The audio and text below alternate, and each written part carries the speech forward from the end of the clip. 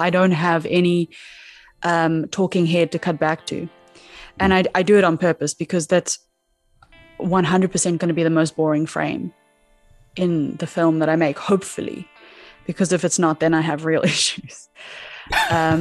Welcome back to On the Fly with John Gill. This episode sponsored by Filmic Pro, which is amazing because 2 years ago this month I had a film in competition at Filmic Fest. And if you're a filmmaker of any sort and you've resisted sharing your films in competitions, then you need to hear this, because in 2019 I entered the Made on Mobile category of Filmic Fest, meaning that my film was both shot and edited on mobile. I nearly entered the documentary category, which really glad I didn't.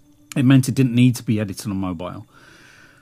But that category was actually won by my guest for this episode, SJ Van Breda, and her film Jane Digby, which is stunning, and you need to check that out. I'll put a link in the comments, in the description rather. However, naively, I thought Filmic Fest was going to be a small niche festival with maybe a few hundred entries, and I was wrong. The judging process was announced as being extended to accommodate 1,500 entries, and so then I just put the competition out of my head. 1,500, I thought, I don't stand a chance. If I'd realised for 1 second that there were going to be so many submissions, I probably wouldn't even have entered. As it is, I won the category and a ton of new gear. So if you're debating about entering competitions or film festivals or putting your work out there, whatever work it is you do, just go for it. It's always possible that your film will get rejected. The same film, A Perfectly Healthy Situation, that won for me at Filmic Fest and the Dublin Smartphone Film Festival, got rejected at 3 other festivals. But equally, the ones that I did sort of connect with, people got to see my film. You get to connect with other creatives. So don't hold back. Go for it. Anyway, my guest, like I said, this episode, SJ Van Breda. She is a filmmaker from Durban, South Africa. She specialises in short films captured using mobile phones. We connected last year through taking part in Filmic Fest. And I just want to play you a clip from the podcast that we did last year where she talks about why she shoots on mobile and the benefits of entering a competition like Filmic Fest. You're sort of not being able to tell that it was shot on mobile anymore. And then I have all this flexibility. I actually wouldn't want to shoot with a bigger camera for my own projects, my own small documentary projects, and I wouldn't choose another camera. There is a lot of, I think, snobbery in the film industry right now, where it's just like, oh, get away from me with that phone. Like, you can't shoot on a phone. When I show them the end product and then tell them it was shot on the phone, they were like, no, it's not. No, it's not. It's shot with Filmic Pro. It's shot on this phone. It's shot like it's legitimate. So I think that's where the phone is heading. Someone very much smarter than me told me this.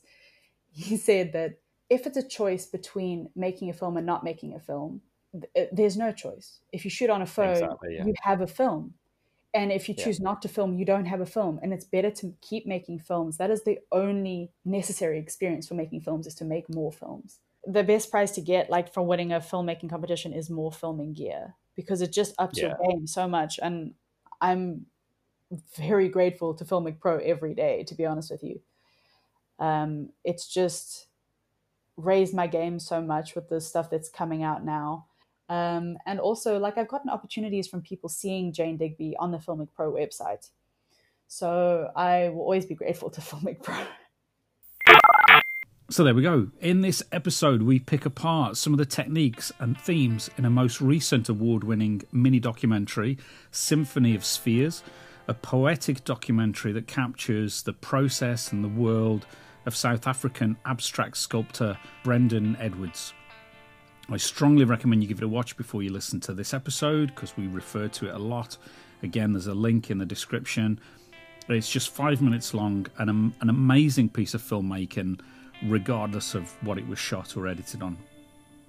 So we talk about some of the challenges involved with the lockdown, but mostly her filmmaking philosophy and practice of piecing together her style of people portraits through film and sound and music and visual effects, and there's lots to learn here.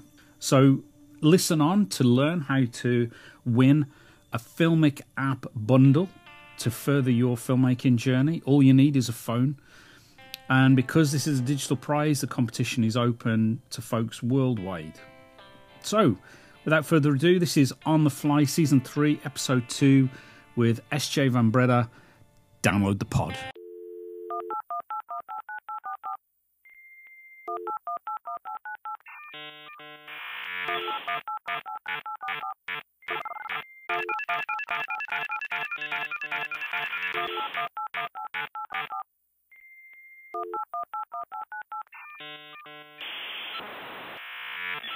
Of all the shots, which are the ones that lived up to the expectation of what you had in your head?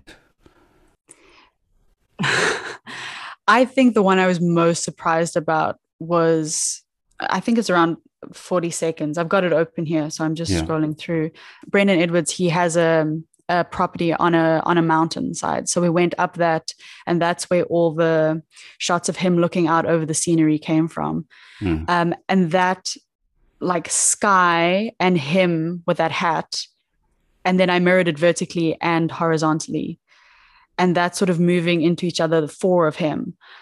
Like I was pleased with that. I was like, I didn't plan that, and that worked out pretty well.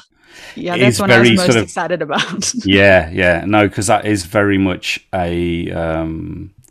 It feels a little bit like a kaleidoscope, but also a little bit Rorschach as well.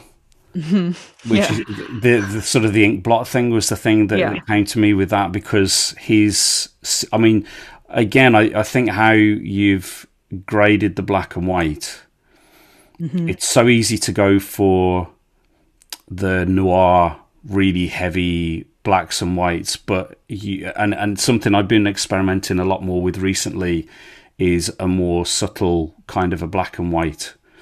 And so I loved that, because the background or the sort of the landscape is more shades of grey, and then he is this sort of almost a silhouette, but obviously there's loads of detail in there as well. In those few seconds, it just creates really nice, interesting shapes. That then it was probably around that point that I'm thinking, no, this works. This is good. I know nothing. I need to sort of just be open to experimentation more. It's really, really nice. Is that an effect, or is that something that you did manually? No, that's a post effect in Premiere. Right. It's just the mirror effect in the effects panel, which is a lot more difficult to use than you think it is. It's actually really annoying to use the Premiere version of the mirror effect. But I know that you can do this live in some of the newer phones I've gotten from Xiaomi. They actually have a live mirroring function. Wow. Which would be really cool if I had that back in 2019. But yeah, this is all Premiere done, post-production. So I had to play, because as soon as I saw it, I thought, I wonder if LumaFusion can do something like that. And there is, and actually, it's pretty powerful. I imagine it's similar to the Premiere version in that you can split it the way that you have, but also you can add segments in different directions. So you could do it like a kaleidoscope, or you can do the sort of the split the way you did it 4 ways and stuff like that. So where did that idea come from? Because that obviously you use that a lot through the whole video. And if I'm honest, when I first saw it, I thought, can a film that's sort of 5 minutes sustain? Because I thought if you've used it repeatedly through the first minute, then you're obviously going to use it throughout. Is it going to feel gimmicky? Yeah. And it didn't. If I had thought of that, I would have thought, well, you could use it for a few shots. But so where did the idea, what inspired that, and your use of it, and, what were you thinking in terms of how much you were going to use it, how much you weren't going to use it, and so on? Well, I went into that shoot knowing that I wanted to do symmetry and mirroring in some form. I sort of hate the mirroring effect usually. I'm very cautious of using anything like that because of my film school training. Anything like that is seen as just straight up gimmick. and it's very sort of railed against. So yeah, it was difficult for me, but I knew I wanted to do it because of the content, and I knew that I was sort of somewhat justified in doing it because of what he was speaking about and how symmetry so much informs his work. And I think if the content was any different, maybe it would be seen as a gimmick. But I think if the like the visuals of the film support the content that is being spoken about so much, then you can sort of get away with it. But yeah, it was back in 2019. It was shot a long time ago. And I had a meeting with Brendan. Like I didn't know him at all. I met him through a mutual friend. And we just sat down and had coffee when you could still have coffee with someone in a coffee shop without like fearing for your life or fearing that the police would come and, you know. Yeah, I sat down with him and I listened to him for, I think we had like a 2-hour sort of meeting where he just, like, he explained his philosophy, but then I also got to know his personality a bit, which I think is the most important when you're trying to make a film of someone. Just their general personality is a good thing to delve into a little deeper. And I mean, all he talked about was circles and spheres and symmetry. So I knew I wanted to do something like that. And then I thought, be careful. You don't want to do mirroring effect. And then everyone's like, oh, you know, I have to watch this whole film, because I feel that way as well. So it was a struggle. I'm not going to lie. It was a struggle. And then I happened upon the idea that his work is so symmetrical, and some of the forms in his environment that he works in are so symmetrical that sometimes I mirrored the shot and sometimes I didn't. And you couldn't kind of tell when I did or when I didn't. So there's some shots in that film that aren't mirrored at all, but they look like they are. Oh, right. So I thought, well, that's interesting, because then I'm kind of just playing with the audience's perception, and then it sort of takes it away from gimmick. So that's what I tried. Hopefully I achieved it. It sounds like I did, which I'm really happy about, because it could have gone the other way. Yeah, I'm curious now. So there's definitely the shot of the lake, which that's an in-camera one. Mm-hmm. Yeah. But I can't think of anything else. So I wanted to kick out to his work at the end, and for you to be like, oh, it's pretty symmetrical, you know. Even like some of the shots with him walking around the circle, you can see that it's not a mirrored shot, but the work is sort of mirrored. Yeah. So I try to keep that going. I had a bit of help with the color. I mean, I did the grading myself, but I have a cinematographer friend who does his own color in Italy. I met him in Italy in 2019, and he gave me a lot of advice on how to grade those shots. Like, he took a look at it and he was like, oh, you can try this or try that. So I'm always learning from people as well. And like, he's an invaluable resource for me with color, because I like the concept of color grading, but I get 5 minutes in, I'm like, oh, please, someone help me. Can someone please do this for me? So yeah, he had some really good advice about playing around with blue and red tints before the desaturation occurred. So if I took the desaturation off these images, it would be really messed up. It'd be very red or very blue. Sort of the higher color temperature outdoor shots, if it's very blown out and blue, then you sort of put a red tint on, and it brings out the detail a bit more, but like a hectic red tint, not just a bit. Like, that image looks red. I must actually maybe take the color correction off the node with the desat, and then maybe post some side-by-side shots, because that might be interesting. One of the shots that I really liked, which I had to watch a couple of times to work out what was actually going on, and I can't work out if it's maybe even a drone shot, but it's at like 30 seconds ish. Yes, yeah, that's exactly. Yeah, it's a drone shot over just a valley. Right. So, but it's, again, it's kind of like a Rorschach, but it's maybe like a wave form as well, because the drone is going right to left, your view of the trees then compresses, which creates a really sort of freaky sort of effect as the whole thing. It's like almost like concertinas, those Yeah. silhouettes concertina in, which is a really cool effect. And I had to watch that a couple of times to sort of work out what's going on. So, did you shoot the drone footage? I didn't personally, but I did get it from someone who shoots in that area in the Cape. Drones are, I actually have just gotten a drone within the last 2 weeks for the filming trip that's coming up. But drones are so heavily regulated in this country now. You need a drone pilot, and you need a license, you need a permit. So it's just become a bit undoable. For a 5-minute film, there are a ton of shots in here. It's like you've almost on a macro level, you've broken down his voiceover, his little monologue, and you illustrate, I don't know, within a few seconds, there's something new coming on screen. One of the things that reminded me of the Jane Digby film was your use of stock footage. I only know it's stock footage because you'd put it in the description of the video. Yeah. I think if I'd have watched it without knowing that it was yours, I would have, at the very least, I would have thought, oh, this reminds me of Jane Digby. And from there, I might have thought, I wonder if this is one of SJ's films. And in a good way, it feels like you've got a style and an approach, sort of visually and technically. It doesn't remind me of anybody else. So when I saw this, good, I think. yeah, absolutely. It's just like having it's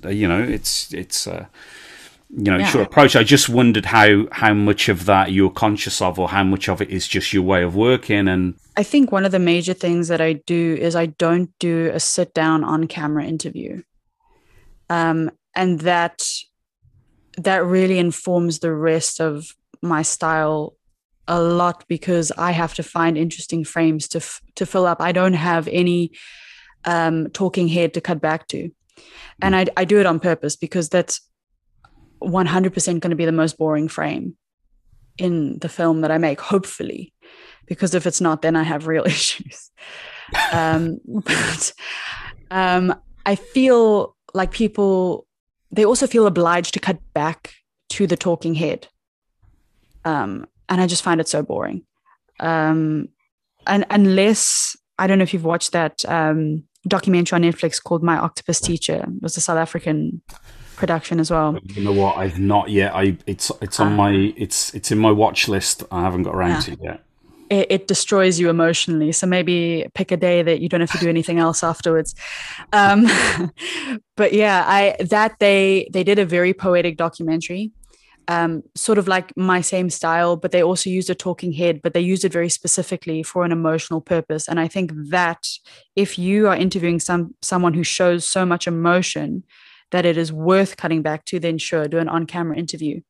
But in this case, talking about work and philosophy, you're not going to get super emotional. It's not going to add anything. So I tend not to do that, which I think, I don't think I ever will sit down and do a talking head. Hopefully not. I don't know. But then I also am very interested in sound design and how that can tell a story as well. So I naturally sort of lean towards those quick cuts with interesting, different sounds.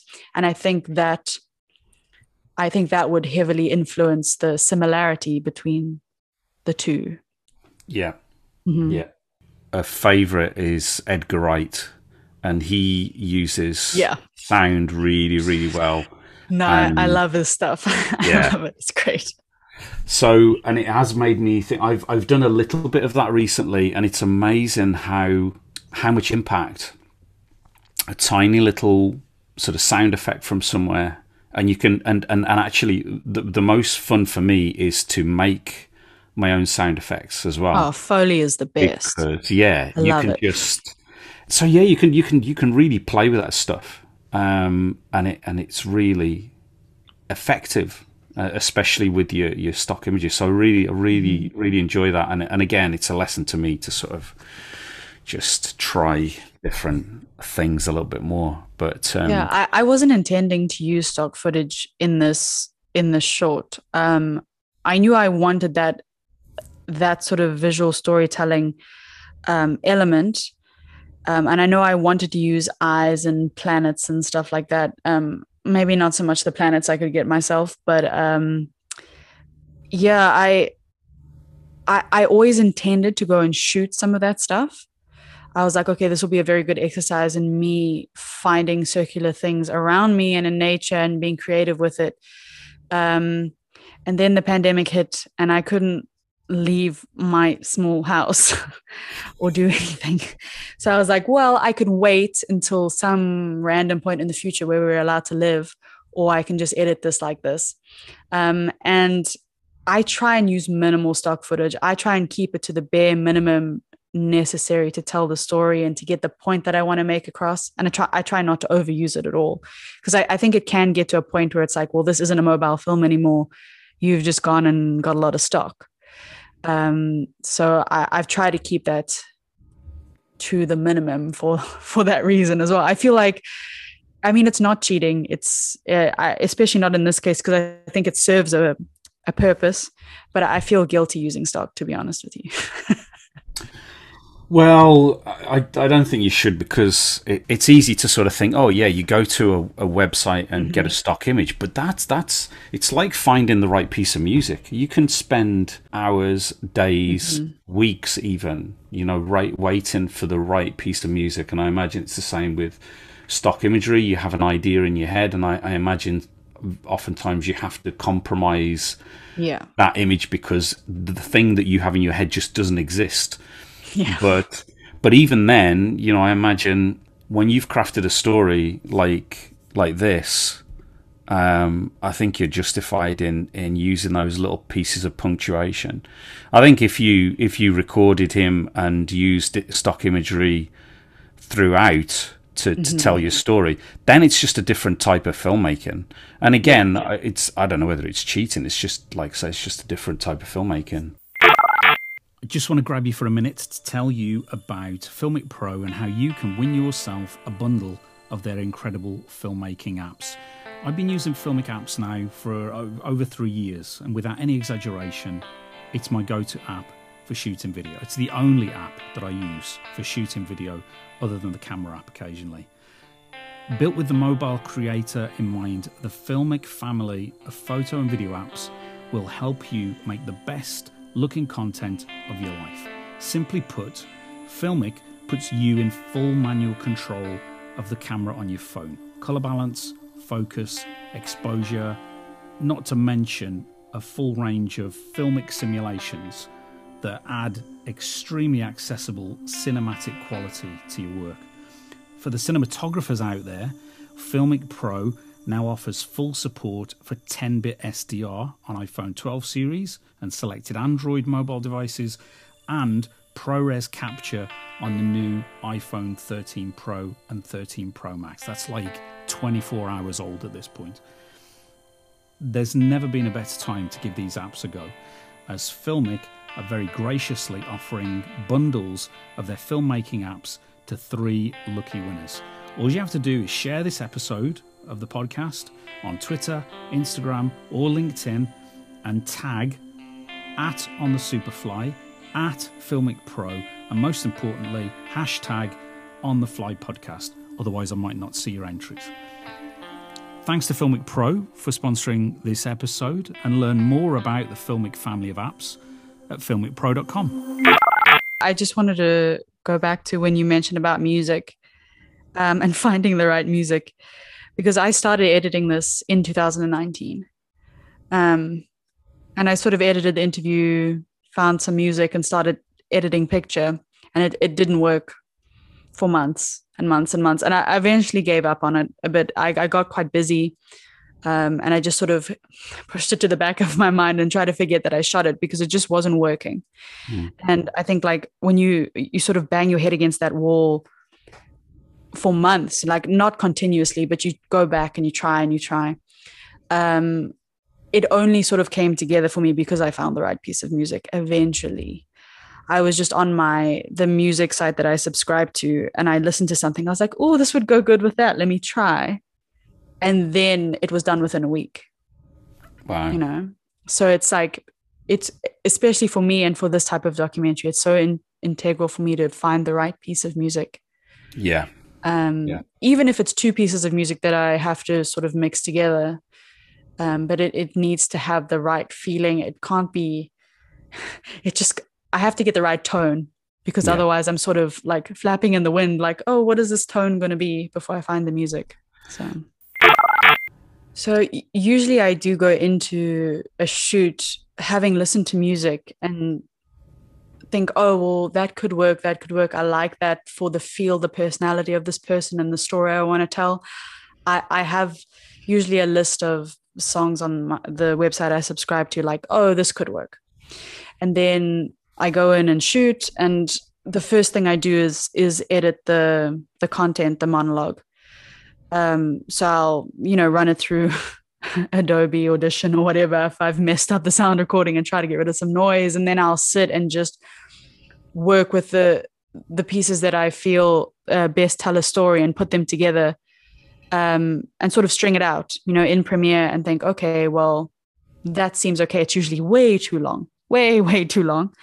And then I'll export an MP3 of that and sort of listen to it on another device. Like I'll put it on my phone and I'll wait a day and then listen to it and see, does this still make sense? Was my brain too clouded? I've listened to it so often. Am I making poor decisions? And then I'll go back, re-edit it, and only then lay a music track underneath. And then I with the music track underneath, I might like reorder and edit down a sort of base for the visuals. But I definitely get the music and the monologue locked down before the visuals come out. Because then otherwise I just get lost, because then it's just music and monologue and visuals you're trying to make work at the same time. So I try to get all that audio locked before the sound effects come later, obviously to match the visuals. But I have worked with composers before in more narrative works and works I've done not on mobile. I have had composers come in, and I've loved the process of working with composers, but when I edit, I have to have a piece of music there that at least sets the right tone.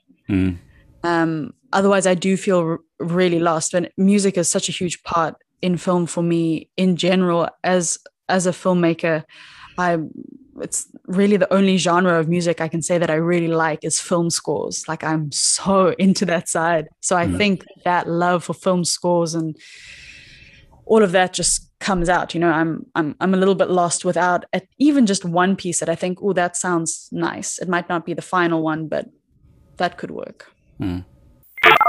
You can get away with a lot visually. The audience will forgive you for visuals, but they will hear bad audio, bad sound effects immediately, and they will not forgive you. It'll be, oh, that movie was trash.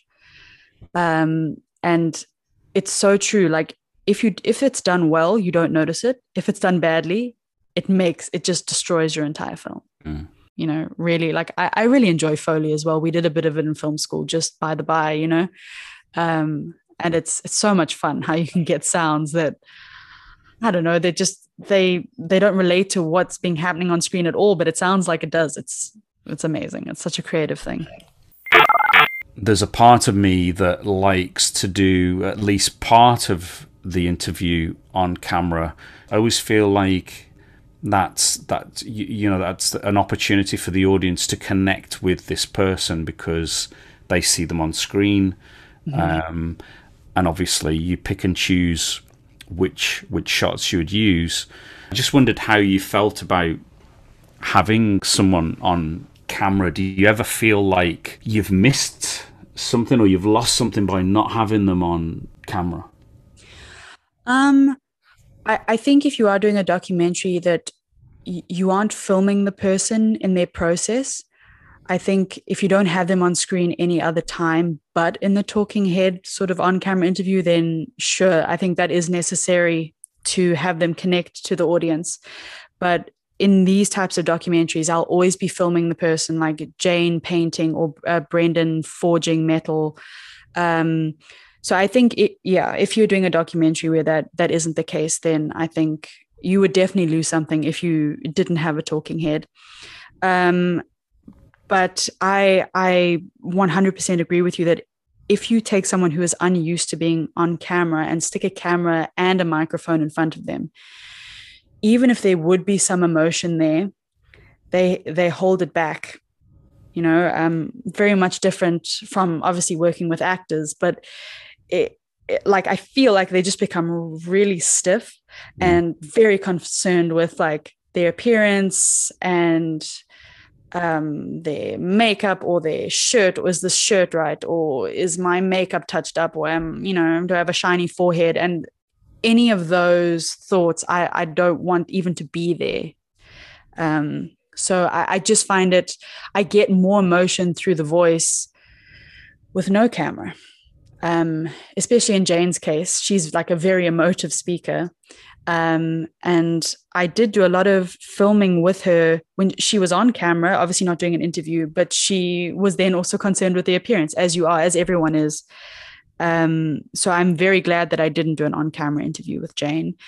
But yeah, I mean, to each their own as well. If you think it works, you think it works. It's not for me to say that it doesn't. But that's just my preference. I did a shoot a couple of years ago with someone. I did an interview with them on camera, and it was fine, and it was informative. But I liked their work. It was a street artist. I managed to capture them working on a piece, and in a break, he was having a cigarette break. And so it wasn't going to be, I was just going to be getting in the way. So we'll just do some audio, and actually he opened up, and this is online, so it's fine to talk about it. But he talked about how street art saved him, and that a lot of his friends were either dead or in prison.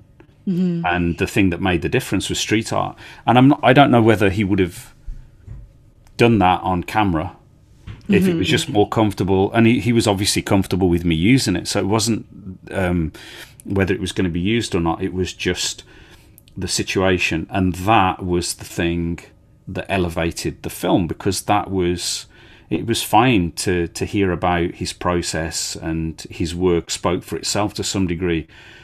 But with that as a foundation to why he did all of this, just made all the difference.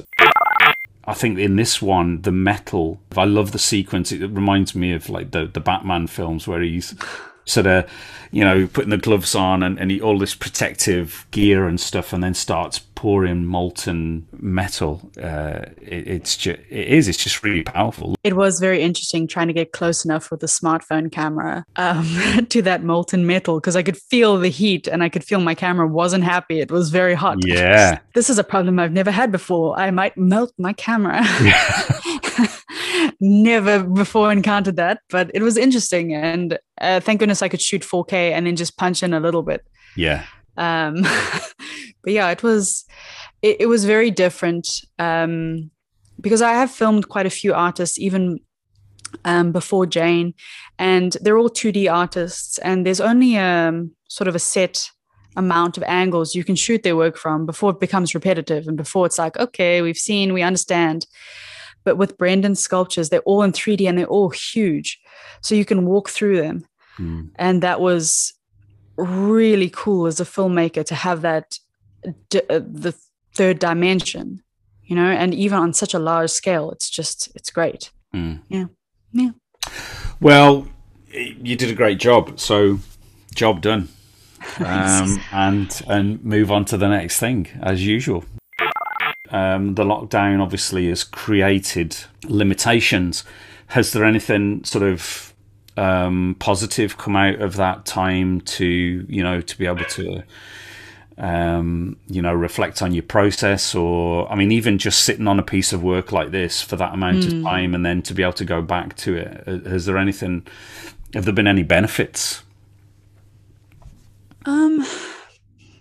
With respect to going back to work, I do like to give myself a little bit of time between shooting and editing. I think to get a bit of distance really helps you. But this was a lot of distance. And that was very interesting. And I was able to throw away a lot of pieces that I was trying to make work, but just didn't, because I didn't have that emotional connection to the actual footage anymore. I didn't have that, oh, I struggle to get this. So I must use it. I didn't have that hindrance anymore. So that distance was very helpful, actually. But yeah, lockdown's been interesting. I've tried to get back online a bit more, put a bit more work out there, and just generally interact a bit more. I haven't been able to before. I just wasn't feeling it. You know, when you don't feel like posting on Instagram or Twitter, and it's just a chore. So I have had more time to sort of think about that process and what I want to put out there. I've also had a lot of time to write, which is good because I usually put off writing, but now I've been sitting at home like I should be writing. So I have been a bit, and that's always that's always good because I can always find reasons not to write, if you know what I mean. Yeah.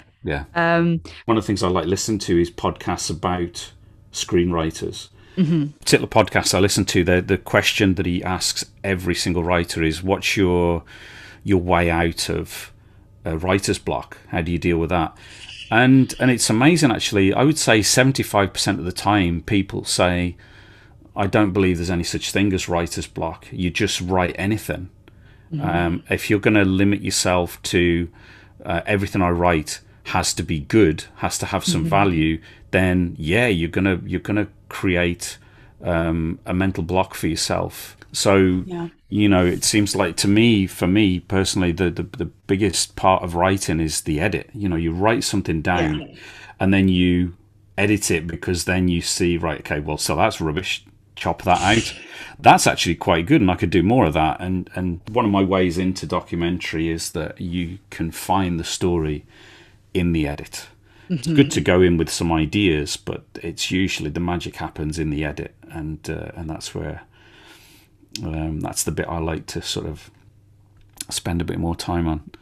It's good training for writing to have to edit like a monologue, absolutely, a set of questions. It's very, very helpful. I find I am using a lot of the training we got in screenwriting with editing that documentary. So that just sort of, it forms a loop, and it just sort of, it informs itself over and over and over. And I find it like writing, editing that.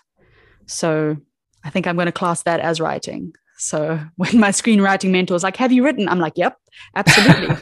Absolutely. I've been editing this monologue. It's all story, isn't it? It's all, you're trying to find, you know, because one of the reasons I like doing the podcast is that I very rarely post a podcast completely chronologically. You're just having a chat, but then you see connections, and so you put things together in a way that is useful for your audience to hear them in that particular order, and that's half the fun.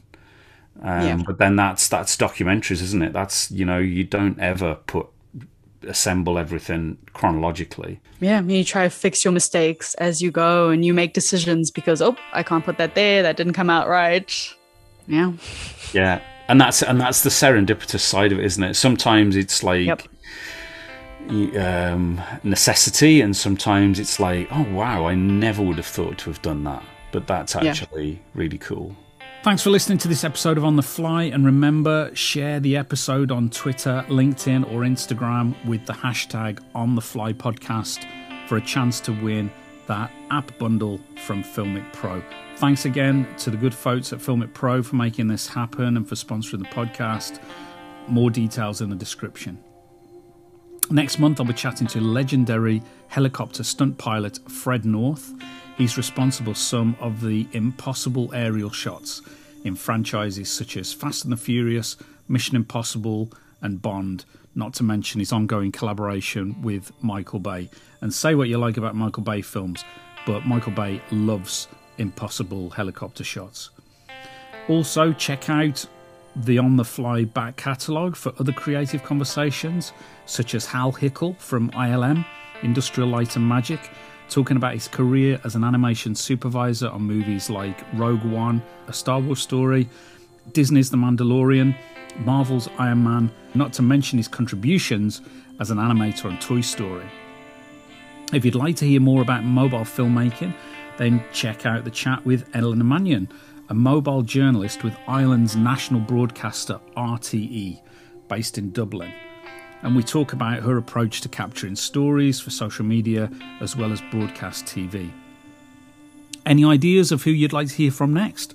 Let me know. Connect with me on Twitter, Instagram, LinkedIn, or message me through Anchor or Apple Podcasts. That's it for now. Remember to comment, like, subscribe. Comment, like, subscribe. Comment, like, subscribe.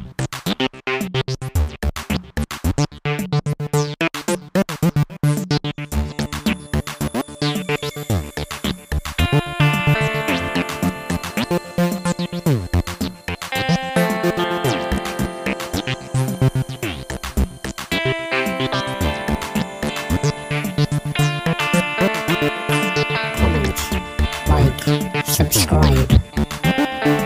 Comment, like, subscribe. Comment, like, subscribe.